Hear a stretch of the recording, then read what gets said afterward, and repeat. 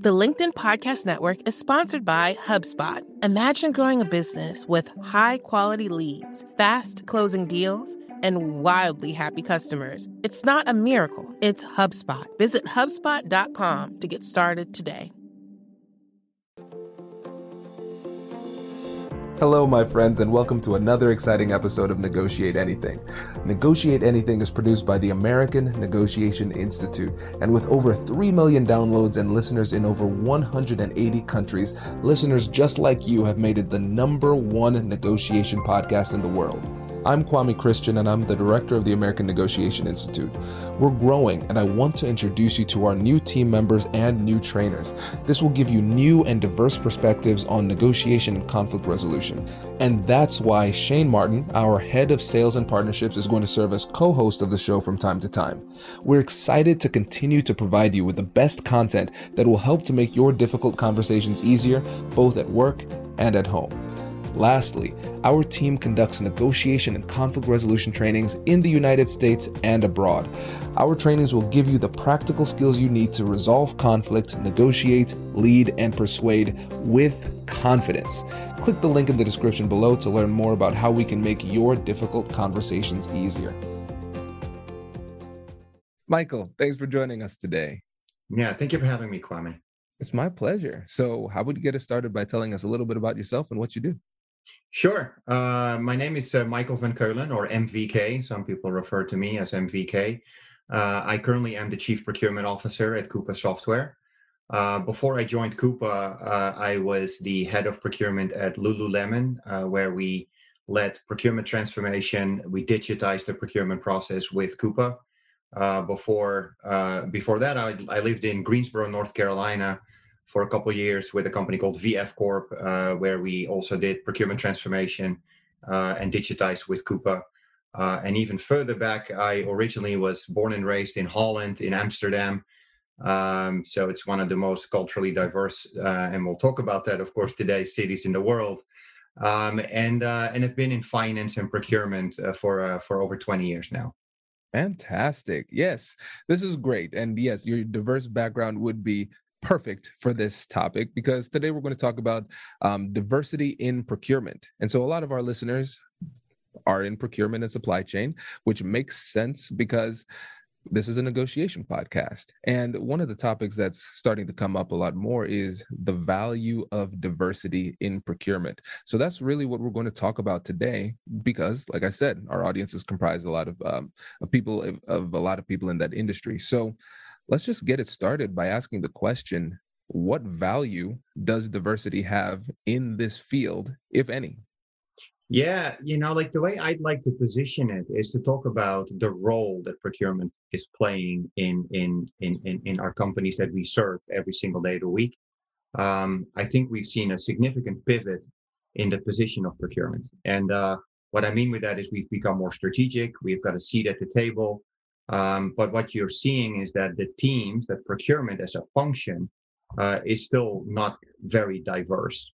And what I believe, and I've said this several times, is having diversity in your team, and diversity being ethnicity, religion, background, color of your skin, but also professional background, education, where you're from in the world. I mean, all of that is going to drive significantly better business outcomes. That has been proven. That's not a popularity contest.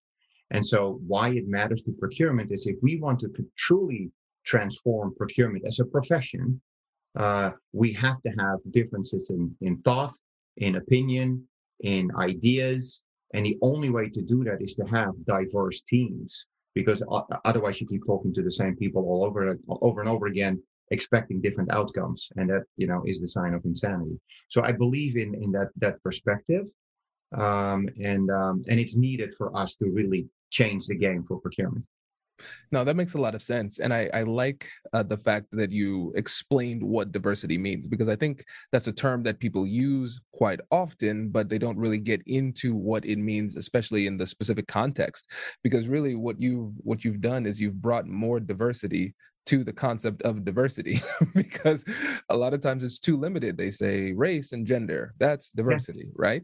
But we have to go a lot deeper than that. No, I couldn't agree more. And it's, yes, that those are the immediate reactions, right? It's gender, which is extremely important. And I've said several times, one of the reasons why procurement has not been able to elevate itself out of the trenches of where a lot of practitioners still feel they are is because we don't have proper diversity from a gender perspective. Because if you think about it, and what I mean with that is things like empathy and soft skills, those are things are becoming way more important now that procurement has that seat at the table. That doesn't come naturally for men. It just, I mean, I am not naturally very empathetic, and I had to teach myself. Women, on the other hand, and generalization is always a bit dangerous, but just naturally they are more empathetic, and empathy is extremely important in procurement. And so therefore, I believe that that's why it's important to have that proper mix. And most of my teams, if not all my teams that I've had the pleasure of supporting, have always had 50-50 gender mix. Now, if you go even a layer deeper, and now you talk about, for example, culture, religion, where you're from, how you were brought up, how you were raised, and all of those things, they all matter. All of that matters. And that's why it is such a crucial, but it's not just color of your skin. It's not just gender, but it's all of that together that ultimately is what is required. Absolutely. And one of the things that you talked about earlier was the strategic role that procurement plays within an organization. And for the listeners, I constantly talk about strategy. I was talking to my son, who's 5. He's got a limited vocab, but he knows a strategy is a plan that helps you win, right? And so I think a lot of times people struggle to see how increasing diversity is an effective strategic decision. Because we're recognizing, like you said, procurement plays a strategic role and diversity can help in that strategy creation. But the question is how? Yeah. And it's maybe how, and maybe it's also why, right? And so if I maybe start with the why, if you do, I believe that if you have a diverse team, it also allows you to enable a proper strategy around supplier diversity, right? Like if it's kind of like that thing, like you keep doing the things that you're used to, and then again, like expecting some different outcomes. But I legitimately believe that having diverse teams will allow you to accelerate supplier diversity. And the reason why supplier diversity is relevant and is important is, especially in an environment today where supply chain is going through significant disruption, is it de-risks your supply chain. It de-risks your supply chain. It has also been proven that having a more diverse supply chain allows for more innovation. It's the same as what you have in your team. The same applies to your supply chain. If I have differences in thought in my supply chain, again, different backgrounds, different ways of how they run their business, instead of these big global conglomerates, you'd maybe have somebody that's closer to your business. I have better lead time. I can have, competitive advantage. So it's important. And that's the why. Like, why does this matter is because it drives better business outcomes. Because ultimately we have shareholders. And if I can bridge diversity with better business outcomes, I mean, there is no reason why you wouldn't do that. So that's the why. Now, the how is, when you hire people, right? Maybe that's the how in terms of how I've been, is do not get yourself bogged down in hiring resumes. I've never hired people based on resume. Never. In my entire career, I've been doing this for 20 years. I've hired, dozens and dozens of people. I've built teams. I've started teams from scratch. I've changed teams. Is to never hire based on resume. You want to hire based on attitude. I never get myself, it's attitude that matters. And so my point is more on the how. For me, has always been higher based on attitude, but also what skill sets they bring to the table. And what I mean with that is, for example, when I was at Lululemon, I've hired people from the help desk. And then some people would tell me, like, Michael, you're in procurement, you're in the middle of a procurement transformation. Why on earth would you hire somebody with zero procurement experience? I said, because somebody at the help desk knows how to ask the right question, how to be curious, how to ensure that that respective customer is successful, they are satisfied, they feel heard, but it also allows you to drive to a quick business outcome because you only have 10 seconds, 15, 20 seconds, right? That's what you need in procurement. It's agility, it's speed, it's resilience. Nobody's more resilient than at the help desk that gets like dozens and dozens of phone calls every single day, right? So I'll stop, but that's why that is so important. It makes a lot of sense. And then when we think about it from the lens of negotiation, especially within the realm of procurement, we recognize that there's a team approach. We're getting the perspectives of different people, but if we're constantly finding ourselves in an echo chamber, then we're limiting our ability to be effective in the negotiations because we can't see things from different perspectives, just given our upbringing, right? Totally. And like if there's one thing that if anybody in HR is listening today is that I have always had a struggle with, it's called cultural fit. Oh, this person is not a cultural fit. And then I've asked, well, what does that mean, cultural fit? Because if you hire based on cultural fit, you're going to hire people that are exactly like you. They talk like you, they act like you, they sound like you. They probably go to the same gym, they go to the same sports club, they do the same stuff, they go to the same movies. That's not how you build diverse teams, right? Cultural fit. So I've always struggled understanding what that means, cultural fit. And so my point to hiring managers is don't focus on cultural fit. Because if you do that, by default, you're not going to be building diverse teams, right? Because then again, you're going to look at, do we go to the same church or do we go to the same? You don't want that. Hi, I'm Katherine Kanapke, and I'm the Chief Operating Officer here at the American Negotiation Institute. Did you know our company offers completely customizable negotiation workshops? The negotiation and conflict resolution skills that your team will learn from these workshops are beneficial across all professions, but they're especially useful in procurement, purchasing, sales, sourcing, and contract management. Our calendar is filling up quickly, and we even have some workshops scheduled for next year. If you think you might want one, I'd suggest reaching out soon so you don't miss out. Check out the link in the description to learn more. Also, be sure to check out our YouTube, LinkedIn, and Instagram accounts to see our daily negotiation content. Thanks for listening. The LinkedIn Podcast Network is sponsored by TIAA. In the last 100 years, we've seen financial markets swing, new currencies come and go, decades of savings lost in days, all showing that a retirement plan without a guarantee, quite simply, isn't enough. So more than a retirement plan, TIAA makes you a retirement promise. A promise of a guaranteed retirement paycheck for life. A promise that pays off. Learn more at TIAA.org/promises pay off. The LinkedIn Podcast Network is sponsored by HubSpot. More to-dos, less time, and so many tools to keep track of. Doing business can be hard, but you don't need a miracle to hit your goals. You just need HubSpot. Their all-in-one customer platform can make growing your business infinitely easier. Imagine this: higher quality leads, fast closing deals, wildly happy customers, and more benchmark breaking quarters. It's not a miracle, it's HubSpot. Visit HubSpot.com to get started today. Yeah, because you're limiting yourself. And it's funny because I think about this all the time because yes, we do the negotiation conflict resolution trainings, but also some diversity and inclusion trainings as well. And I remember I was having a conversation with Shane a few months ago when Shane, who's our head of sales and relationships at ANI. And we were thinking about bringing on new trainers. And I said, well, I don't think this trainer presents in the same style that I do. And then Shane asked a really insightful question. He said, well, Kwame, does every trainer need to be just like you? And I said, oh, there's my bias. I have it too, Oh, and the reality is, sorry to cut you off there, but it's we all have, even if it's unconscious bias.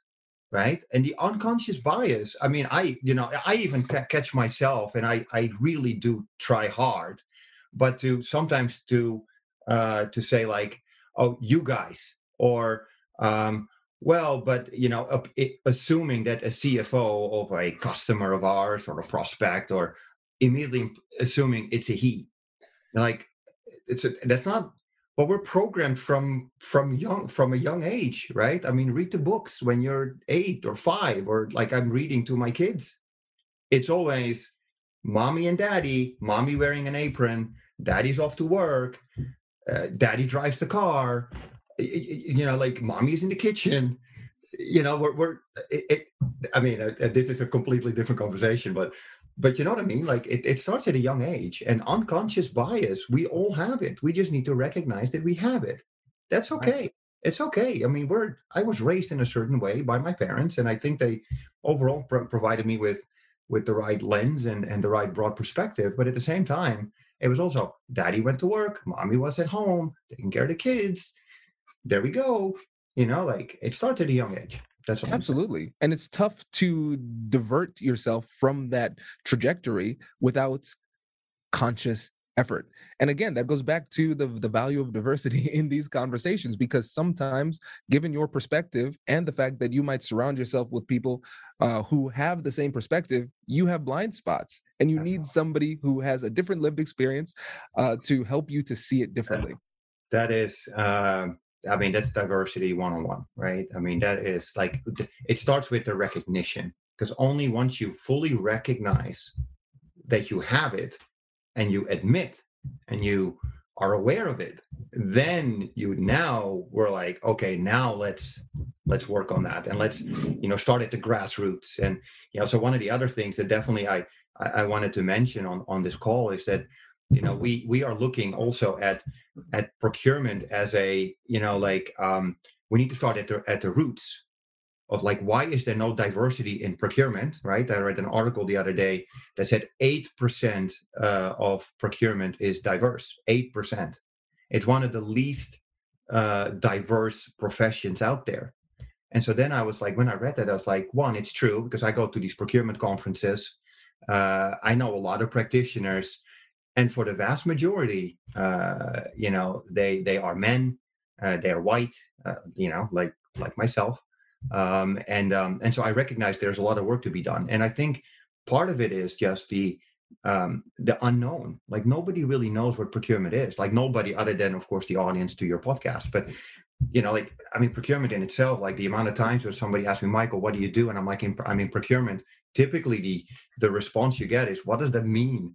Oh, are you buying some stuff? You're purchasing. Is that what you guys do? I'm like, well, it's a component of it. Yes. And then you talk about it like, oh, that sounds so interesting. And so I think, and that's what I really try hard, is to elevate the profession, because I believe procurement is the coolest thing on the planet. I really do.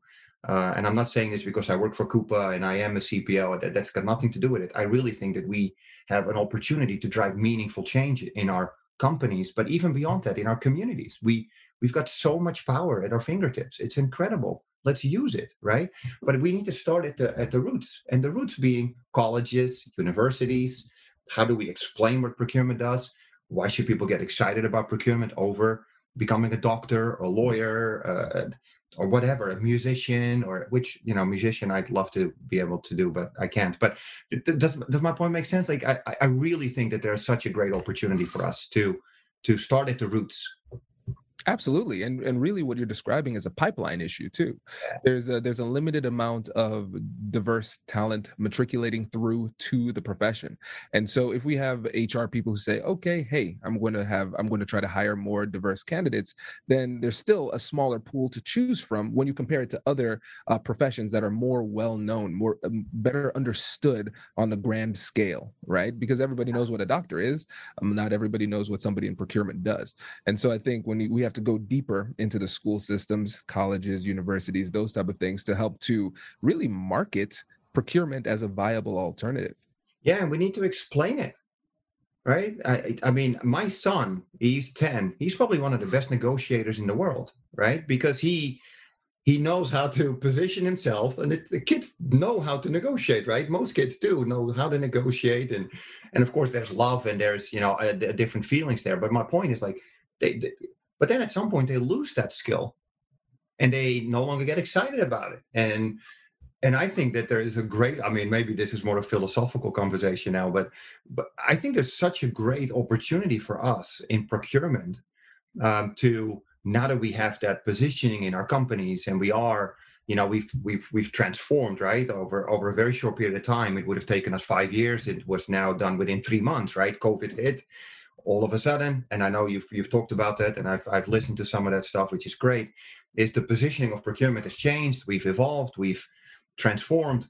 Now we got to stay there, and the best way to stay there is we need talent, we need diversity, as we just said, and we can really pivot our profession forward. And I'm just excited to be part of that for sure. But yeah. And you know what's funny is because if you're listening to the podcast and you're somebody who is in procurement, you are a better than average negotiator, or at least you should be, right? And we often forget the fact that we're negotiating internally as well as externally. We're not just negotiating with the suppliers, we're negotiating internally within our company. And so let's say there's somebody who's listening who says, you know what, Michael, I'm on board. I think this is great. I think I want to help to improve diversity within my organization, but my team isn't as receptive. What negotiation advice would you have for them as they're trying to carry this message to their team? Yeah, no, that's an excellent question.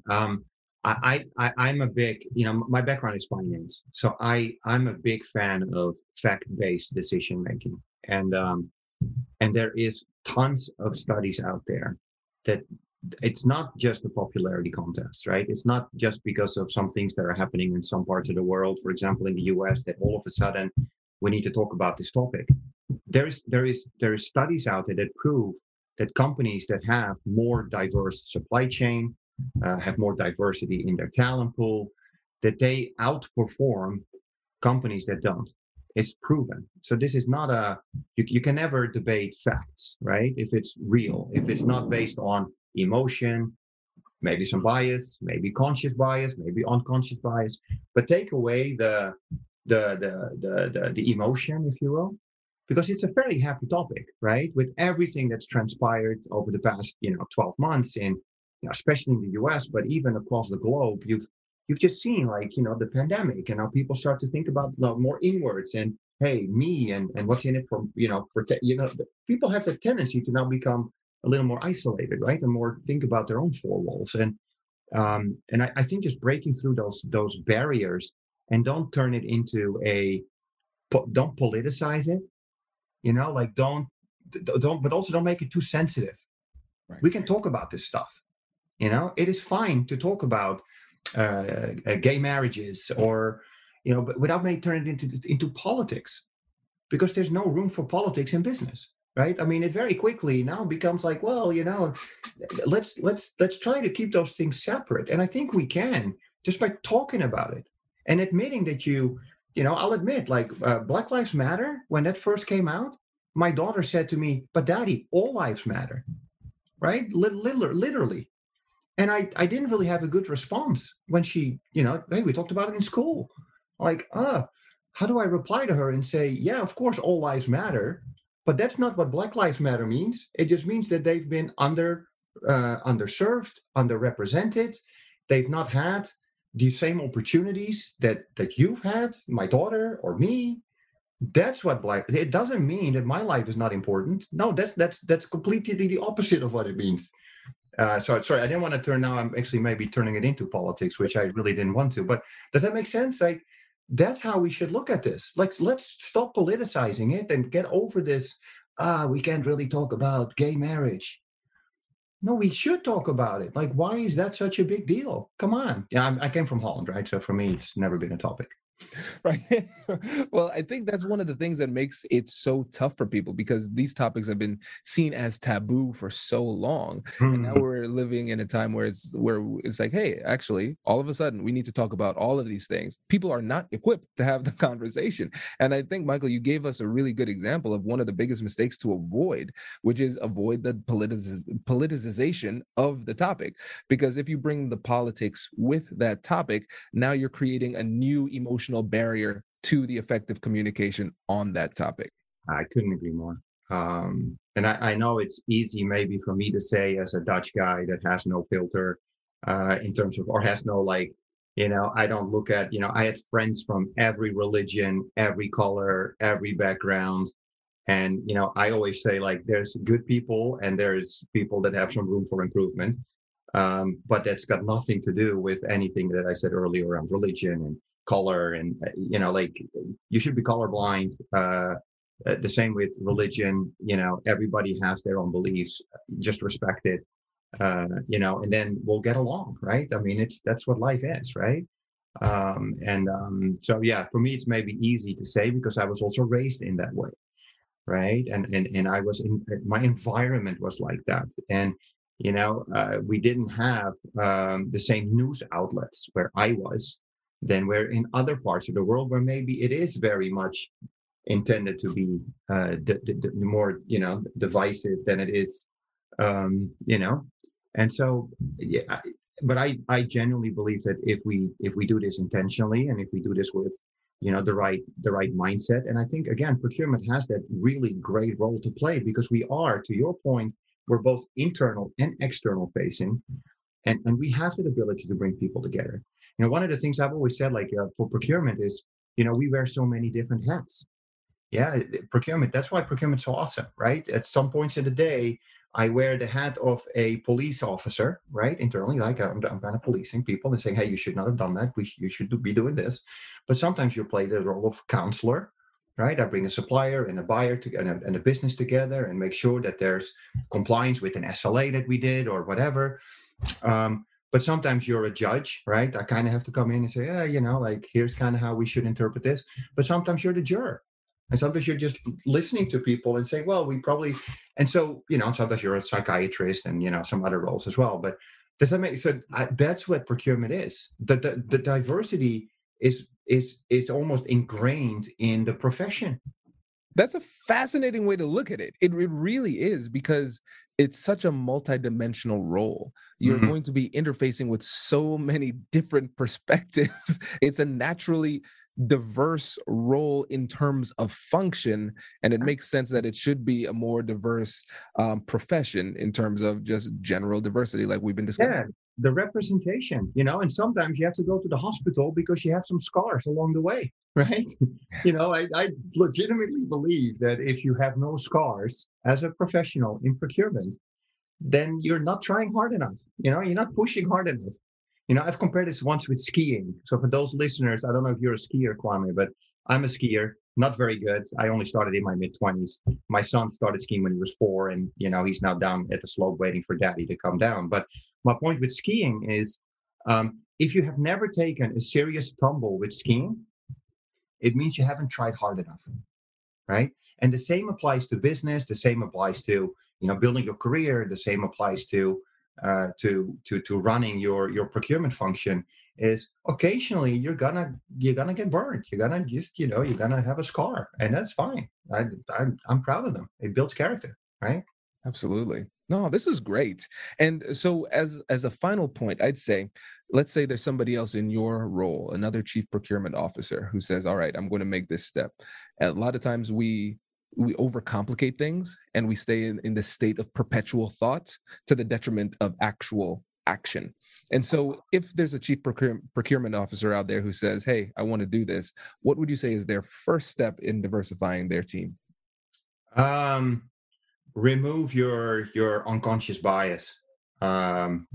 Stop hiring people based on their resume. Look deeper. What is the one thing that you don't have in your team today that you really, really need? And that could be things like empathy. That could be things like natural curiosity. That could also be just a completely different background. It could be hire a marketeer on your procurement team. Hire somebody, I've hired EAs on my team, right? I've hired somebody who was a receptionist on procurement. And then people are like, why? No, because she knows how to make people feel comfortable, welcomed, ask the right question, support somebody. Yeah, those things are important. It's not just the 30 years of procurement hardcore negotiation. In fact, I would argue that some of them are, unless you have the ability to transform yourself, they're a thing of the past. The hardcore negotiator that believes negotiation is a competition and I need to win, and in order for me to win, somebody else needs to lose. Those days are gone, man. If that's the procurement function you had, guess what happened when the pandemic hit? Those were the first suppliers that told those companies, thank you, see you later. You've always used me as, and abused me. I have much more deeper strategic relations with somebody else, and I'm going to discontinue my relationship with you. And those things happen for real. Like, I've heard stories where, because you made it a transaction and you forgot to think about relationship building, and you forgot to think about, hey, what I'm doing right now, is that also in the interest of my supplier? What is my supplier trying to do? Right? What is their strategy? What did the pandemic do to them and to their employees and to their business? And the forward-thinking practitioners, and I get to talk to a lot of them every single day, and I'm extremely blessed with that, they were doing that. They were asking them, hey, what's happening in your business? Do you have cash flow issues? Can I maybe help you get through? Because you need suppliers in business, right? It's not like, without suppliers, we're all dead, right? So I believe in, so it's a long answer to a short question, but that's what I think we should do. Remove that bias. Michael, I think that's a great way to end this interview. I really appreciate it. Thank you so much for taking the time to join us today. No, thank you for having me. I'm sorry if I occasionally got a little too passionate, but I love the topic, and thanks for having me, and great to meet you. Congratulations! You've just joined an elite club. By listening to a full episode, you're now officially on the Negotiate Anything team. So welcome aboard. What most team members do is they subscribe to the podcast because that allows them to automatically get the latest episodes of the show. The best things in life lie on the other side of difficult conversations. Keep learning, keep practicing, and keep getting better. Your relationships will improve, your career will soar, and you'll have the confidence you need to get the most out of these crucial conversations. Again, thank you for joining the team. We're excited to have you, and I will see you in the next episode. I'll catch you later.